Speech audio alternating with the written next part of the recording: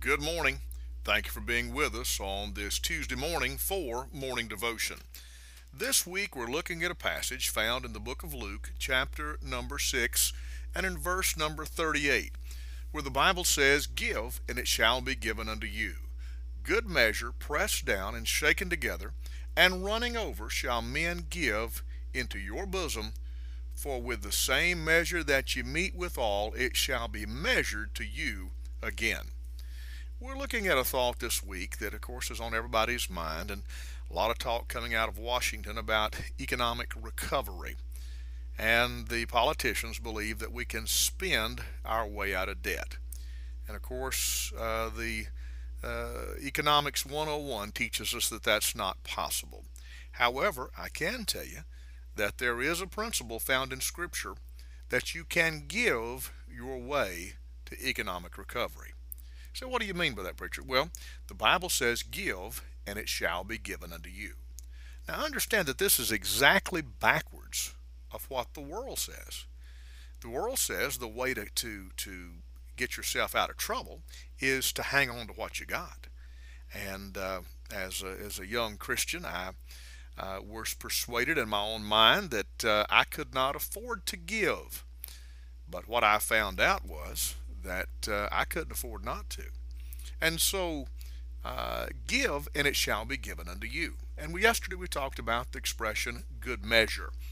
In the old country store, going in and buying a product by the pound or by the cup or by a physical measure where they would dip a measuring cup into the sugar or into the coffee or into the flour and bring it up, and then they would take their hand and rake across the top and level it off basically, and that was considered a measure.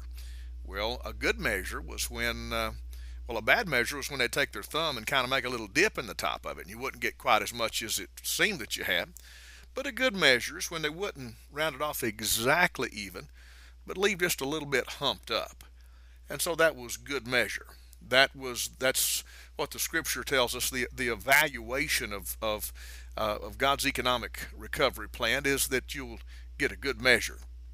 But then on the second expression, and it says pressed down.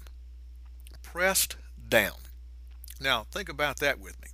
You take that same measuring cup, they dip it down in the sugar or the salt or whatever, and they but rather than rake it off, good measure, they actually take and leave it humped up on top, and then they pack it down into it and pack it down and press on it and put some pressure on it or some exertion on it, and cause that volume that you're getting to increase.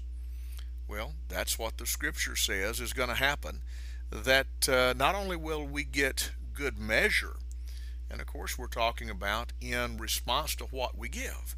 Give, and it shall be given unto you. So take that which we give, and God's going to give back good measure, little extra. God's going to give back pressed down. He's going to press down upon it so that we get a whole lot more.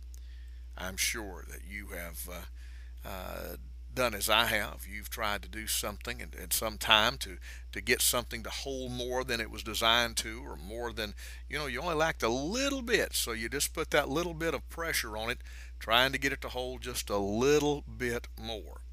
Well, the same thing is true with good measure and pressed down. And the Bible says, "For with the same measure that ye meet withal, it shall be measured to you again." In other words, God's more interested in what we give than what we keep.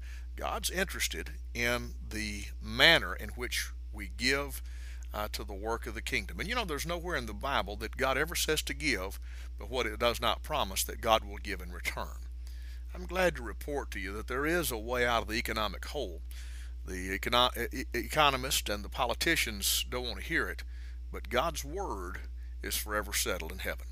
Father, in the name of the Lord Jesus Christ, help us to take your word and apply it to our hearts and lives. In Christ's name, amen.